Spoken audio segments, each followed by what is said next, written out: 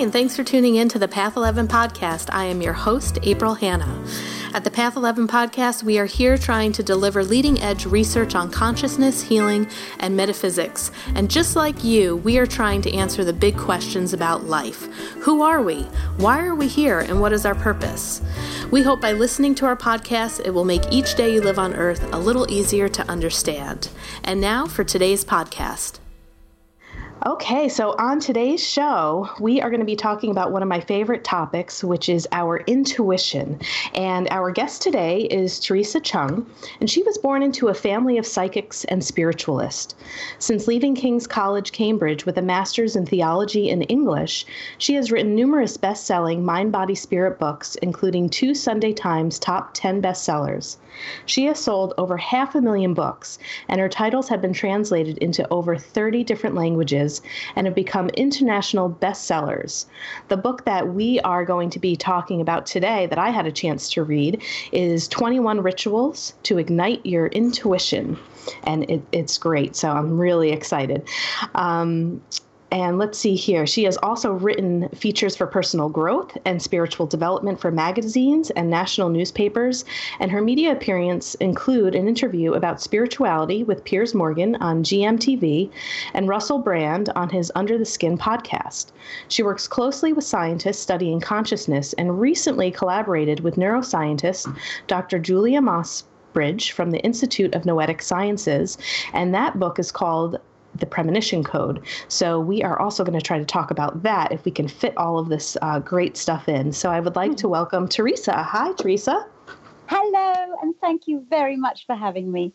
Yes, thank you. I love this topic of intuition because I remember when I was in my probably teenage years and could really begin to understand what premonition and intuition is like, and having dreams and things really happening after I have these dreams. I was just like, whoa, what is this? It just seemed like a whole new world to me.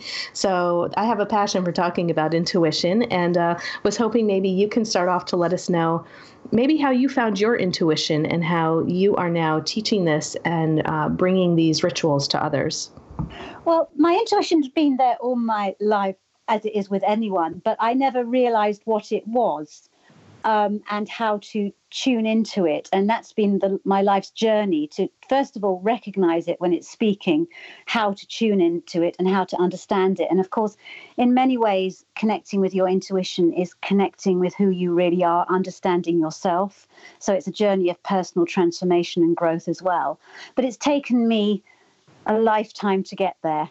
And I chart that in both these books. I mean, the book that you mentioned first, 21 Rituals to Ignite Your Intuition, is more for the general reader. It's a very accessible, simple way, 21 rituals, things you can do to tune into that inner voice, the inner voice that kind of knows what's right for you, but which we block. We often ignore or don't notice because it's such a gentle, tiny voice sometimes, and how to tune into that.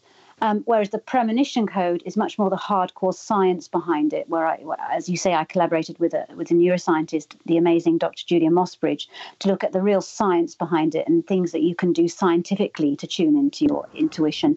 And they're basically, I would say the 21 Rituals book is almost like the idiot's guide to the Premonition Code. Or do you have the dummies? Is it dummy books you have in the States? I don't know, it's dummies or idiots, but it's a simpler version without the scientific jargon. Yeah. For the scientific studies and research, that's the Prem Code. But I realized that book is quite a tough read because you'll learn basically everything you want to know about precognition research as it is now by scientists. Whereas the 21 Rituals to Ignite Your Intuition draws on that research, but doesn't heavily reference it in the same way. Yeah, there's definitely a big difference between kind of I would say, a reader-friendly book and then one that delves really deep into science. It's a little bit harder to go through. You kind of have to sit with it and reflect a little bit more. But it's funny because people, just challenging to understand it. It's like a mental workout. And I do encourage everyone to read it because it's lovely to be challenged. And that book really challenges the readers to think about everything that they've ever thought about time, themselves, the past, present, and future, intuition, dreaming in a totally radical new way. And we have a brilliant website accompanying it, www.thepremonitioncode.com, where free of charge, because it's a scientific experiment, you can go in there and test your precognition scientifically. So I do urge people, if you want a challenge and you want to sort of wake your mind up, that the Premonition Code. Awesome. Great. I'm excited to check that out. I would say one of the things in the 21 rituals to ignite your intuition that really grabbed me was right in the very beginning when you talk about the science of ritual and why ritual is so important. And you had mentioned in there that scientists from the University of California have shown that your brain is led more by your actions than your thoughts. And I bet you the majority of people are thinking it is just the opposite, that it is our thoughts than our actions. The way to get people's attention sometimes is to be a little controversial and come with a different point of view. And of course, I've had my criticism because we live in the time where, books like The Secret, The Power of the Mind, positive thinking, your thoughts, I think, therefore, I am, all that. I'm aware of that. I grew up in that movement, and I have tried the affirmations. I have tried the you can heal your life with your thoughts, etc., visualizations. And yes, it has been extremely effective. It has helped me. If you don't believe you can do something, the chances of it happening are very unlikely. However, there have also been times in my life when I have been relentlessly positive, like Pollyanna almost, always believing the best. And it's still all gone wrong. And in the past, I used to go back and think, well, I didn't believe in it enough. I didn't think there must be something wrong with my thoughts. Some negativity crept in there, and I kept beating myself up. And then I stumbled across this research, which was looking at how our actions actually impact the way we think and our success in life. And it was almost like a light bulb went off, that maybe I've been focusing way too much in the world of thought, visualization and affirmation, and not enough on actually getting out there and doing it. And as I say in the book, we've all met people who are all talk, who say, yes, I'll deliver this tomorrow, or yes, I'm going to do this, and then they don't. And I think that a lot of us in the positive thinking movement are doing all our positive thinking exercises, etc., and thinking and willing it, but we're not following it up with action. So therefore, we become someone who's all talk and no action. And my mantra in these ritual books and my books about intuition is the universe is only going to support you if you show by your actions that you mean business and that you're viable. And I can only compare it when you go for a run or a brisk walk. Sometimes you can be thinking very negatively when you're doing that. But by the end of the walk, you're going to feel slightly better because of the exercise and because of the action you've taken. It doesn't matter almost what you're thinking when you're walking. The action of walking is going to improve your mood. And that's what I think ritual is. It's an action. It's a positive action you can take. And the more positive actions you fill your day with, the better you're going to feel and the better your life is going to be. It just positive thinking all the time. It traps you in the world of possibility and in the world of thought. And if you want things to move and to shift forward in your life, you've got to start doing. And I think there's been way too much emphasis in the positive thinking movement, partly because of books like The Secret, which made a valid point, but not enough emphasis on the most important way to change your life is to do something about it. For example, if you want to lose weight, no point visualizing that you're going to be fit and slim. You've got to get out there and make healthy food choices and exercise. Actions for me are now the new mantra in positive thinking. Positive actions. They matter more to me than what a person is thinking. They definitely go hand in hand. And, when I got to the third part of your book, you also said that research shows that positive thinking can be an intuitive roadblock. So how are some of these mantras that we've been doing in positive thinking, how does that block our intuition? Well, I know for myself.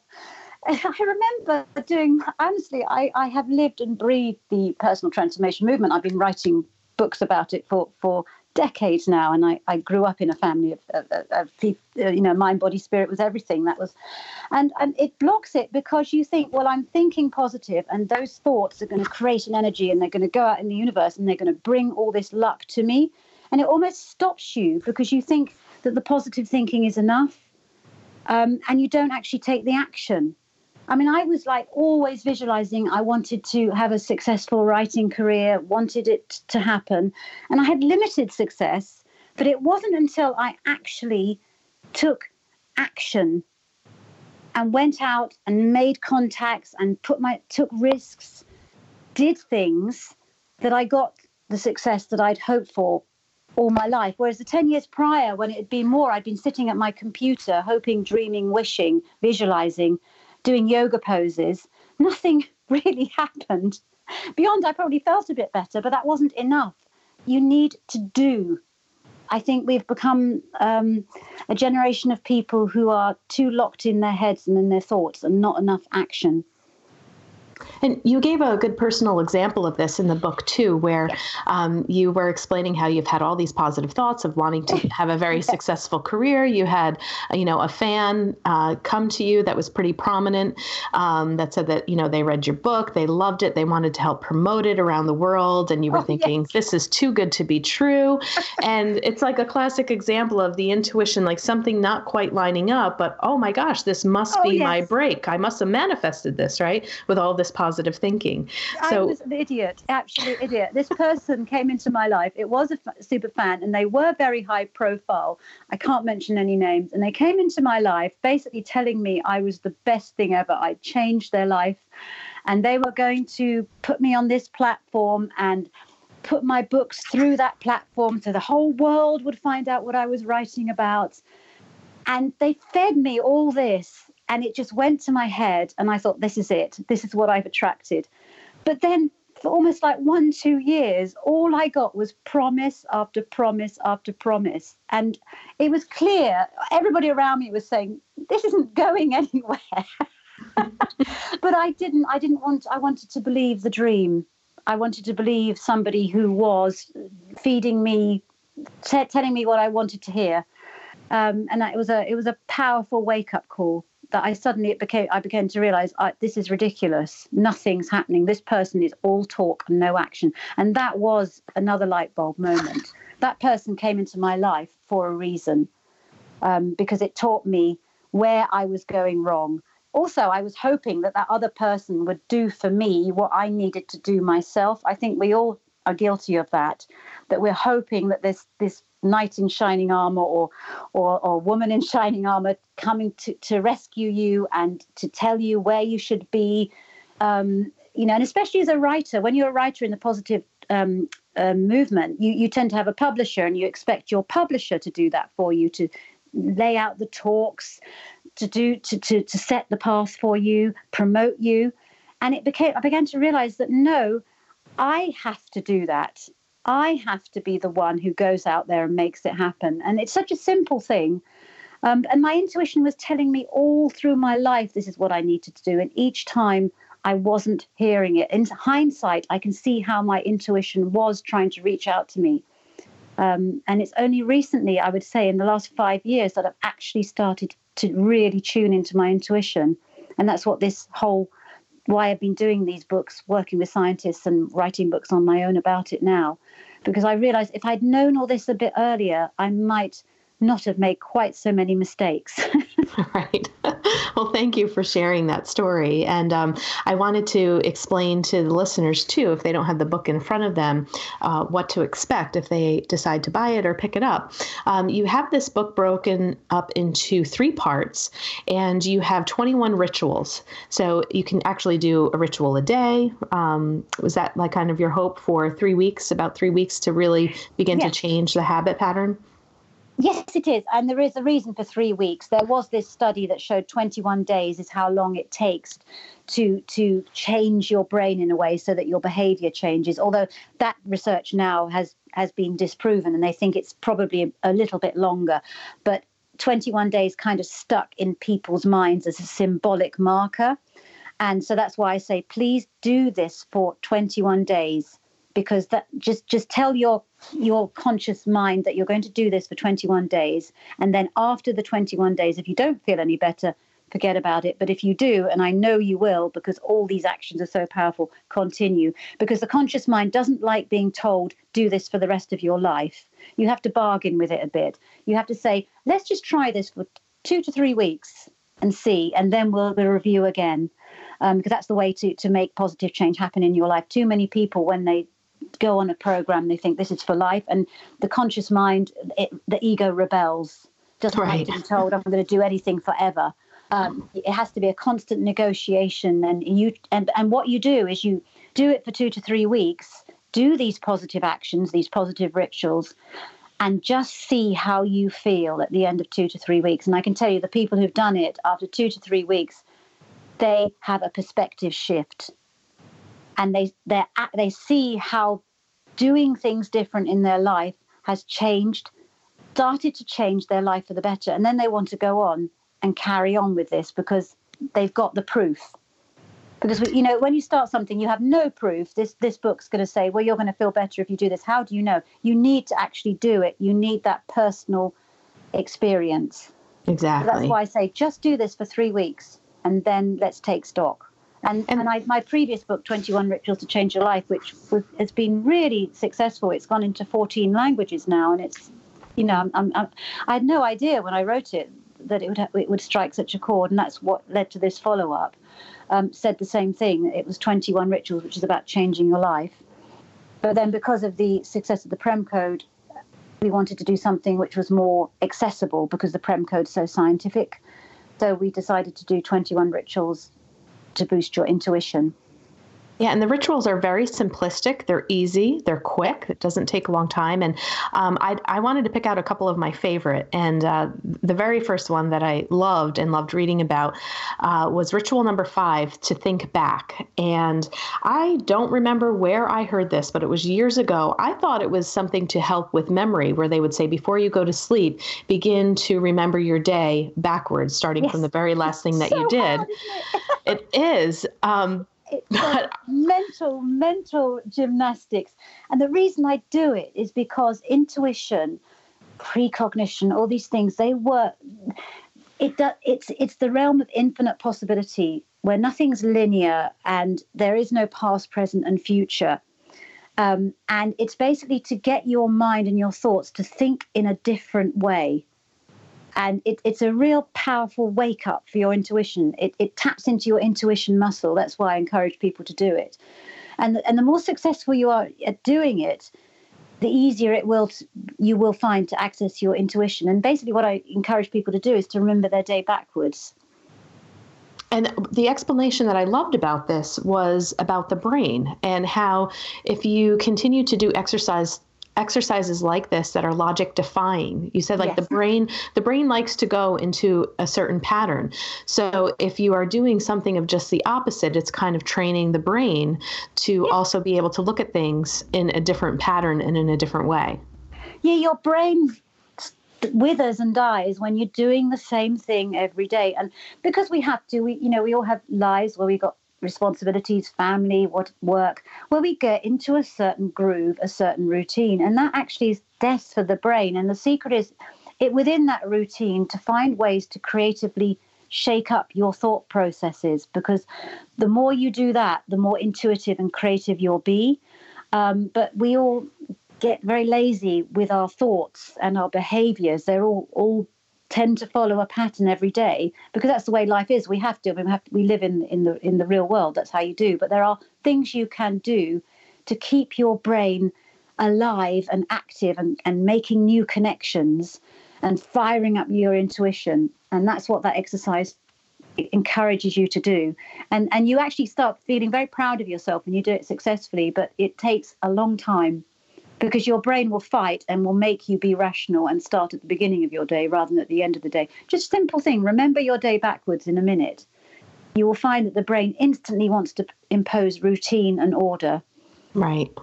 And I also was laughing too. I have to ask you, because you also gave another example of, have you ever tried to read upside down?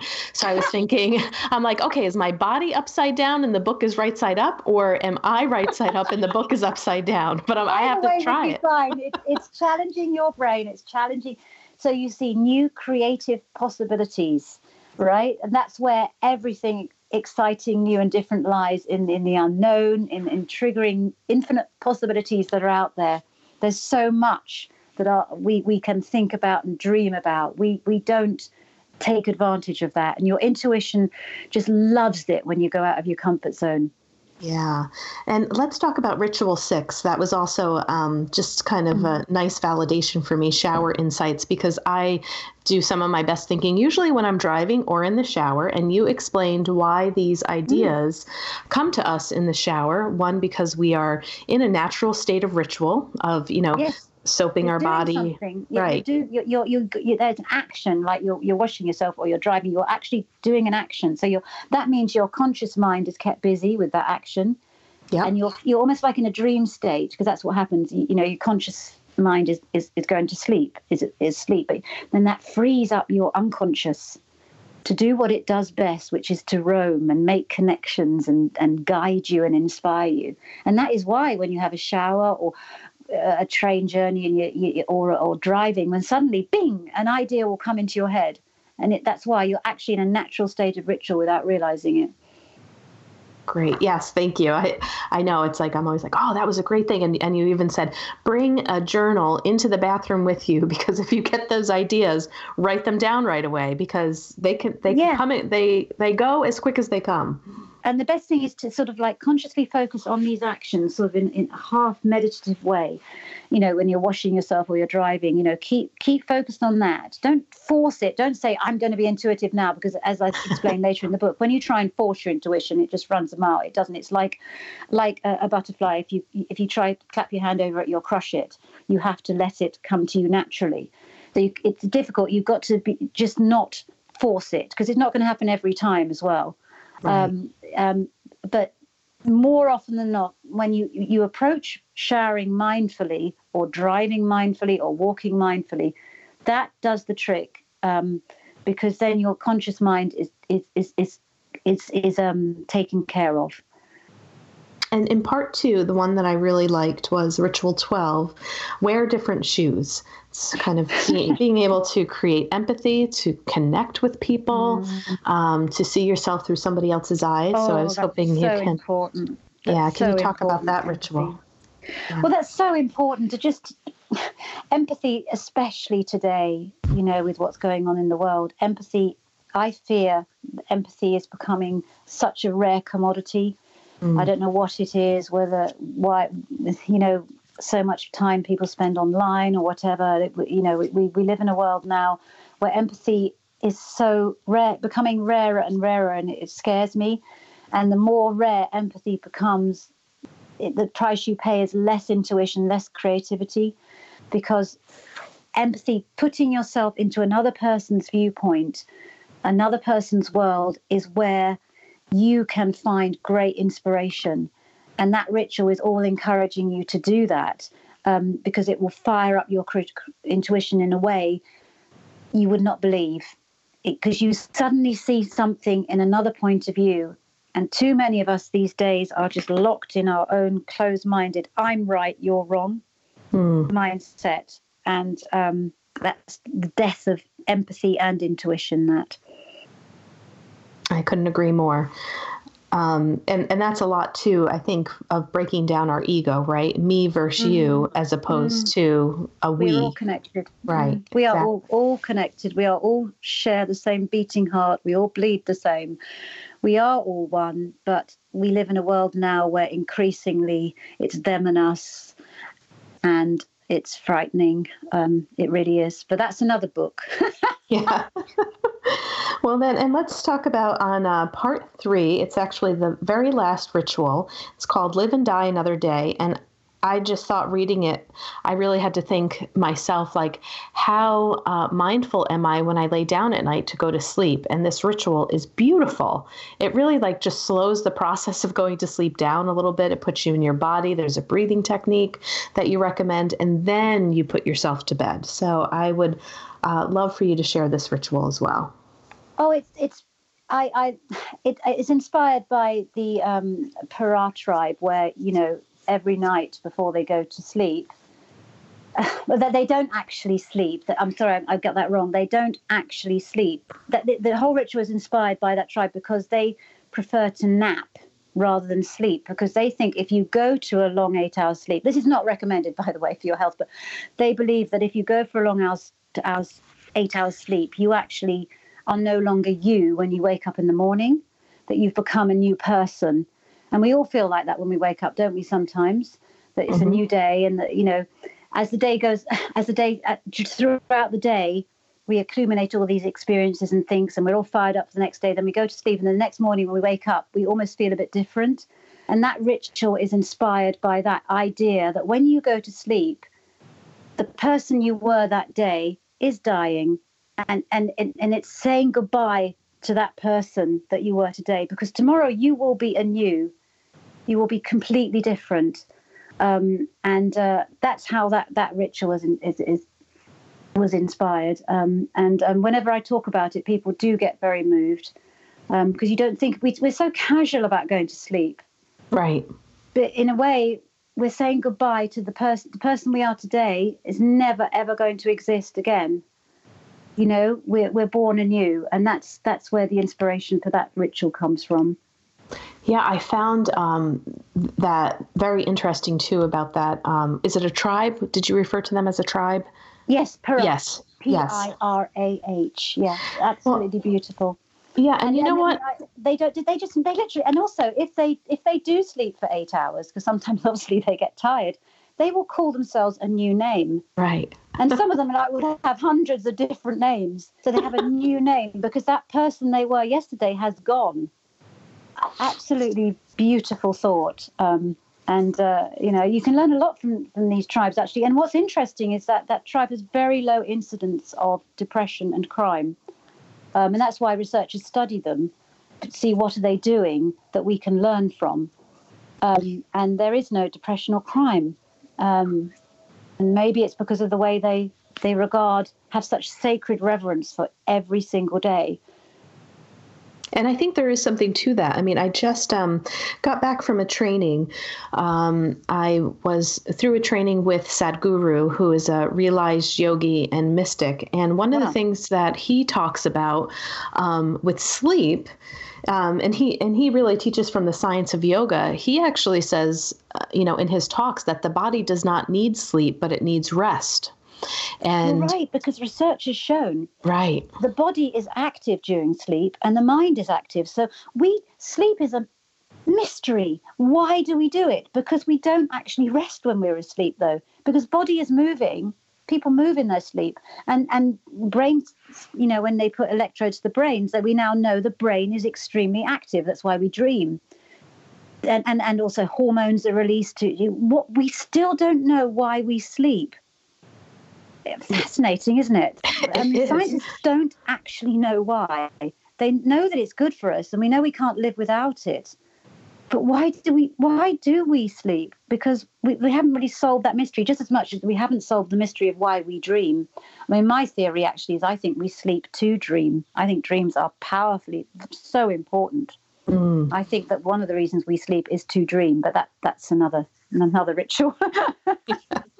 Yeah. And, and a lot of his teaching, too, was also about like what you're putting into the body. If you're utilizing the physical body in the right way, and you're putting the right food in, not a ton of food either, because that takes a lot of energy to digest. And if you're resting, that you'll find that the body won't need this level of sleep that we are taught we should get. People get in a panic if they are sleeping less than 6 to 8 hours. And when you really begin to understand the mechanism of the physical body, really makes you wonder sometimes what we're being taught. Is that really what we need? And he, a lot of his teaching is similar to what you said about that tribe. He said, you're here to be alive, and you're spending half of your lifetime asleep, not experiencing life. So it makes sense to me when I read that, how they are looking at sleep as a death in a sort, and that they are waking up as a new person. It's like these two traditions like coming together, these two teachings, just like, I was like, oh, there it is again. Interesting.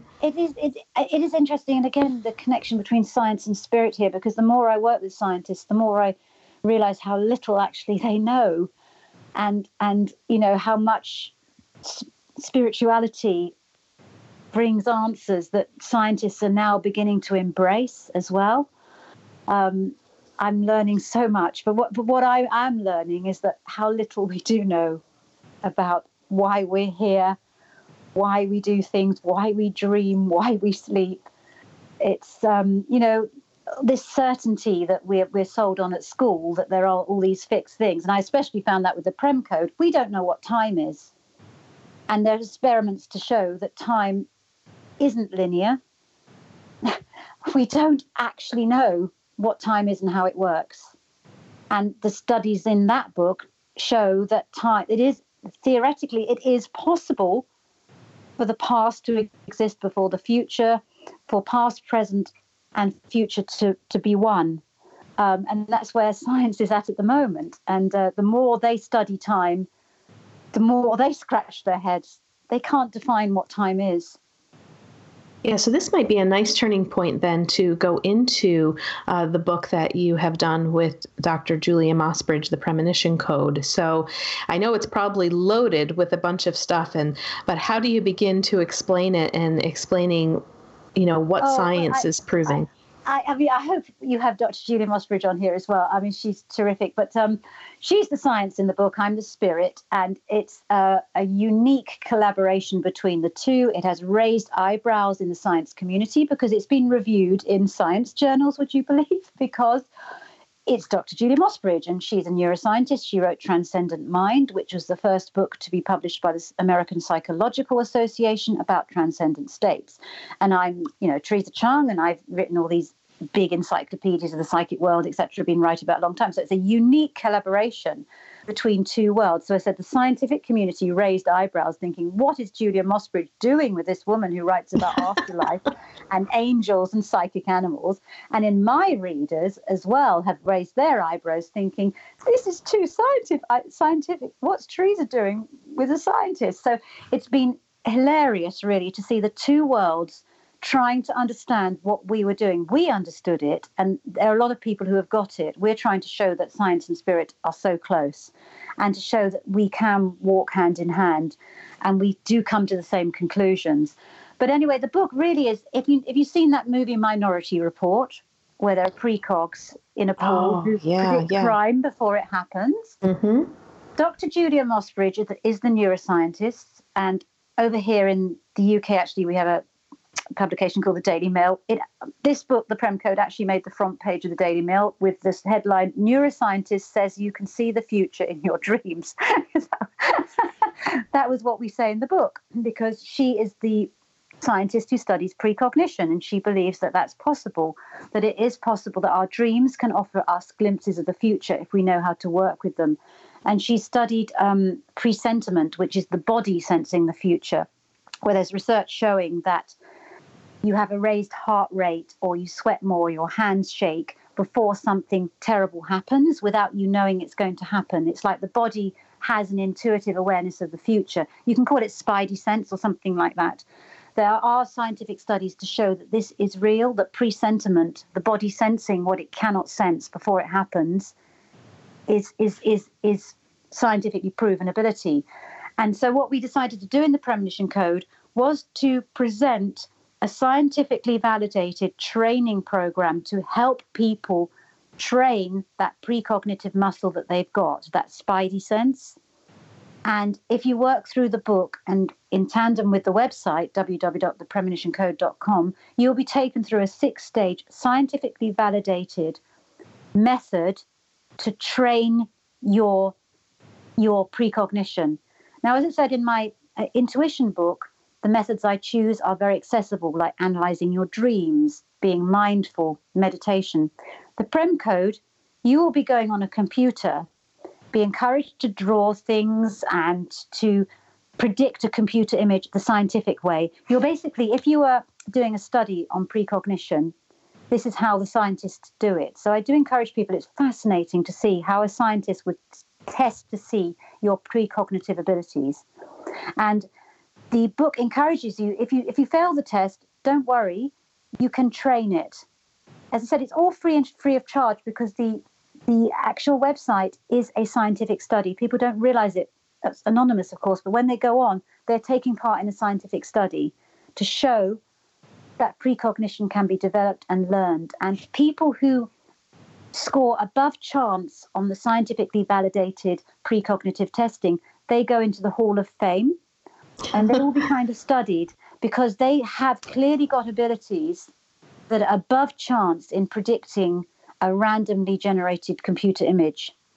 And these are the people that Dr. Julia would like to study to see what's happening in their brains, what's going on. And we know that remote viewing is something that happened.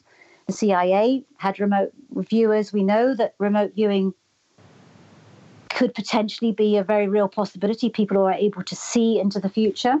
So it's really it's a sci-fi dream, really. It's the Minority Report. The scientific way of looking at, is precognition an ability that people have and can train?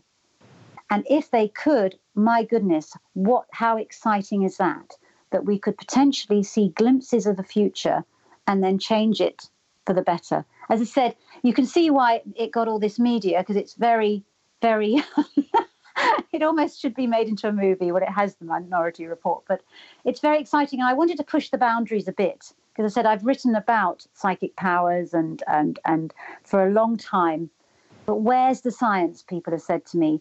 And the Premonition Code brings it right to your doorstep. Here is where the science is at the moment about precognitive abilities. Every single scientific study that's been done into precognition you can read about in the book. As I said, it's a dense, tough read because it's science. But it offers people that there is science. It's not all waffle.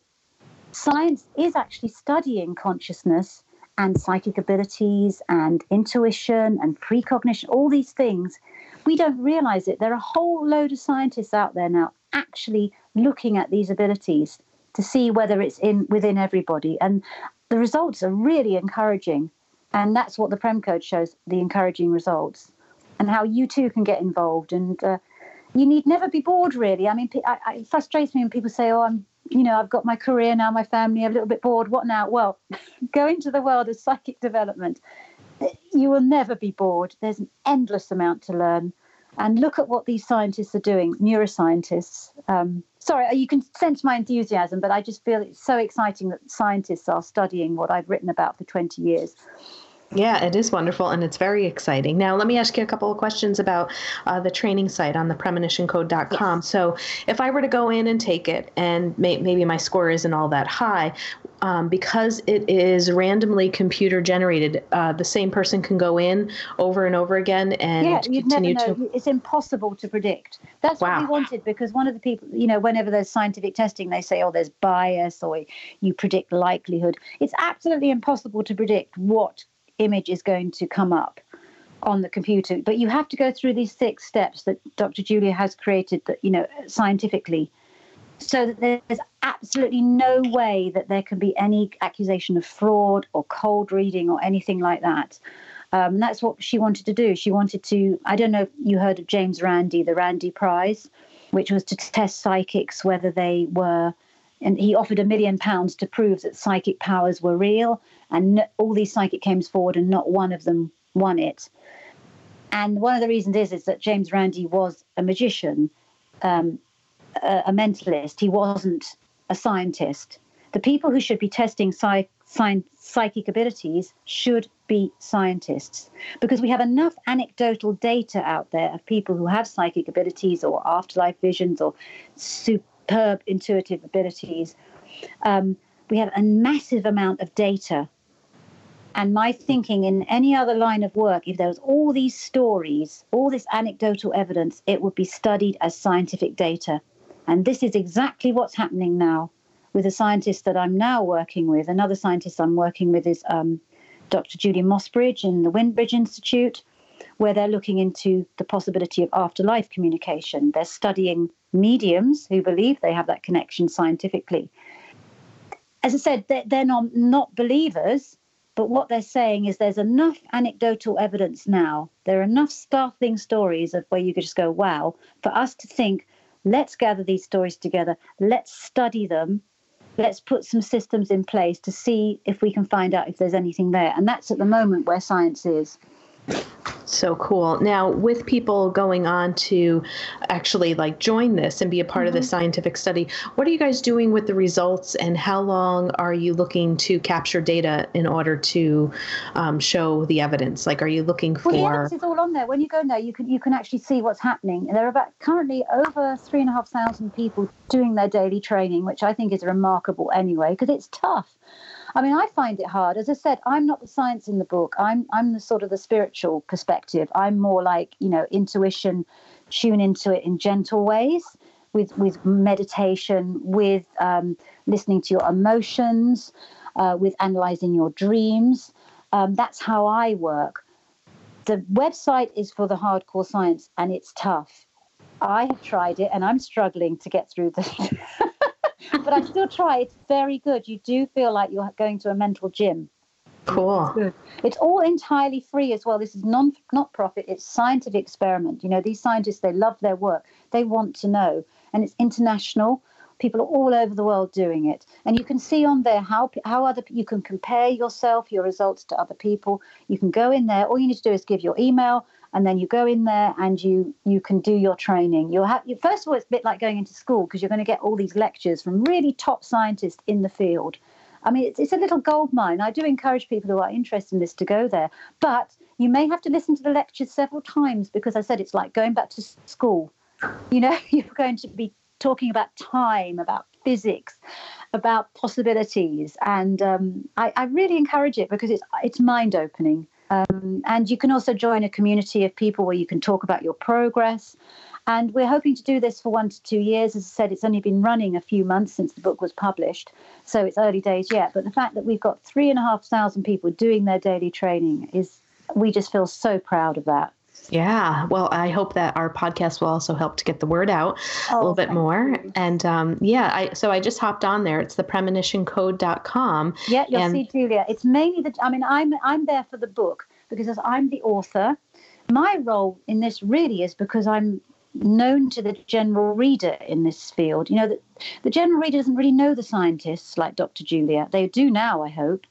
But they wouldn't know that they're these scientists. And she's one of many out there who are studying these abilities. And my role was to take her research and try and make it readable, because one of the problem is this brilliant research, it's out there, it's revolutionary, but the reason we don't hear about it, it's hidden in scientific journals where there's, this is interesting. The scientists will say, we need a follow-up study, which will take several years. That's what happens in the scientific world. And they keep it within their world, partly because these kind of studies as well challenge every norm that we thought we had. They are the studies are kind of challenging to the scientific community, because they have their established way of thinking. And if you have a study that says, well, look, precognition, it is possible to see the future in the present. It might be possible. This study shows that it might be, because of, the people that we've been studying. This happened when we wired their brains up, or they were able to sense that a negative image was going to come on the board before it came, things like that. All these studies are out there, but we're not hearing about them because they're in scientific journals. So my role and my passion at the moment is to get this research out there. And I'm involved in several other projects now with telepathy, with afterlife communication, which are going to do the same thing and show people the science that, scientists are becoming so spiritual now. A lot of scientists are spiritual scientists. It's brilliant. Yeah, definitely. So for our listeners, if they, are on their smartphone, or they have a laptop, iPad, you go to thepremonitioncode.com, and then you're going to see a little tab that says Positive Precog Training Site. Yep, it looks pretty simple. You sign up, you log in, and there you go. There you go. And then you're into a whole new world. Yes. You can get lost in it. It's a twilight zone, the future. I mean, I met as well with the Premonition Code and interviewed and heard about people who make their money as professional precogs. That they, you don't realize a lot of big companies, this again, we don't hear it, they hire people who have precognitive abilities to predict the stock market, to predict trends. And It's true, or to dream. I mean, I also met professional dreamers, almost like going back to ancient Greece. You wouldn't believe it, and that's what the Prem Code shows. There are people who will dream for a living. You give someone a question, and then they will, because their dream world is so vivid, they will dream the answer. Can you believe in 2019 this is happening? And it is, but we don't hear about it. Right. As I said, because we got so materialistic, and we've got also like we know everything. We don't know anything. There's so much that we don't know. But there's a whole underground movement of remote viewers, precognitives, intuitives, working for major companies who are advising and helping. It's fascinating. Wow. Yeah, that is. Even law enforcement, they will still use psychics occasionally. You don't hear about it, but they will try. There's a lot of open-minded people out there who will still use psychics, intuitives, people who are professional intuitives. Right. And they are mentioned in the book, and you can read some of their stories about what they do for a living. So exciting. Teresa, I love your enthusiasm. I love your passion. I would definitely love to have the three of us to all get together to maybe even do like a video Skype interview about the Premonition Code. I think it would be wonderful, a nice, wonderful follow-up. A wonderful scientist because she's got a great sense of humor. Fiercely clever, though. I mean, it was the most challenging, but I mean, she's so super bright because of what she's done with her life. She's a fascinating woman in herself, and she's making waves in the scientific community at the moment. As I said, Transcendent Mind was a revolutionary book. If you think the American Psychological Association to publish the first book about transcendent experiences, out-of-body experiences, that again raised a lot of eyebrows. I think that was 2016 it was published. Mm-hmm. It's a big tome called Transcendent Mind. But again, it's so scientific, and for the general reader, it's tough to get your head around that because we all have busy lives. And I hope with the Prem Code, my role was to try and simplify it all. And I think you did it. I think you also did a great job in the 21 Rituals to Ignite Your Intuition. I think it's a fun book. It's easy. I think, anybody that's involved in a book club, as a teacher myself in mental health, I look at this as like, oh, wow, yeah, this could be a great thing to bring people together. And then, we meet and play with our intuition, report back. So you've really done a great job. And thank you so much for being a guest on the Path 11 podcast today. Well, thank you for being such a graceful host. Thank you so much. Thanks for listening to the Path 11 podcast today. I hope you all enjoyed this show. And if you haven't checked out our Patreon page, I'd like you to do so because we are going to start putting some content over there that is only for our Patreon subscribers.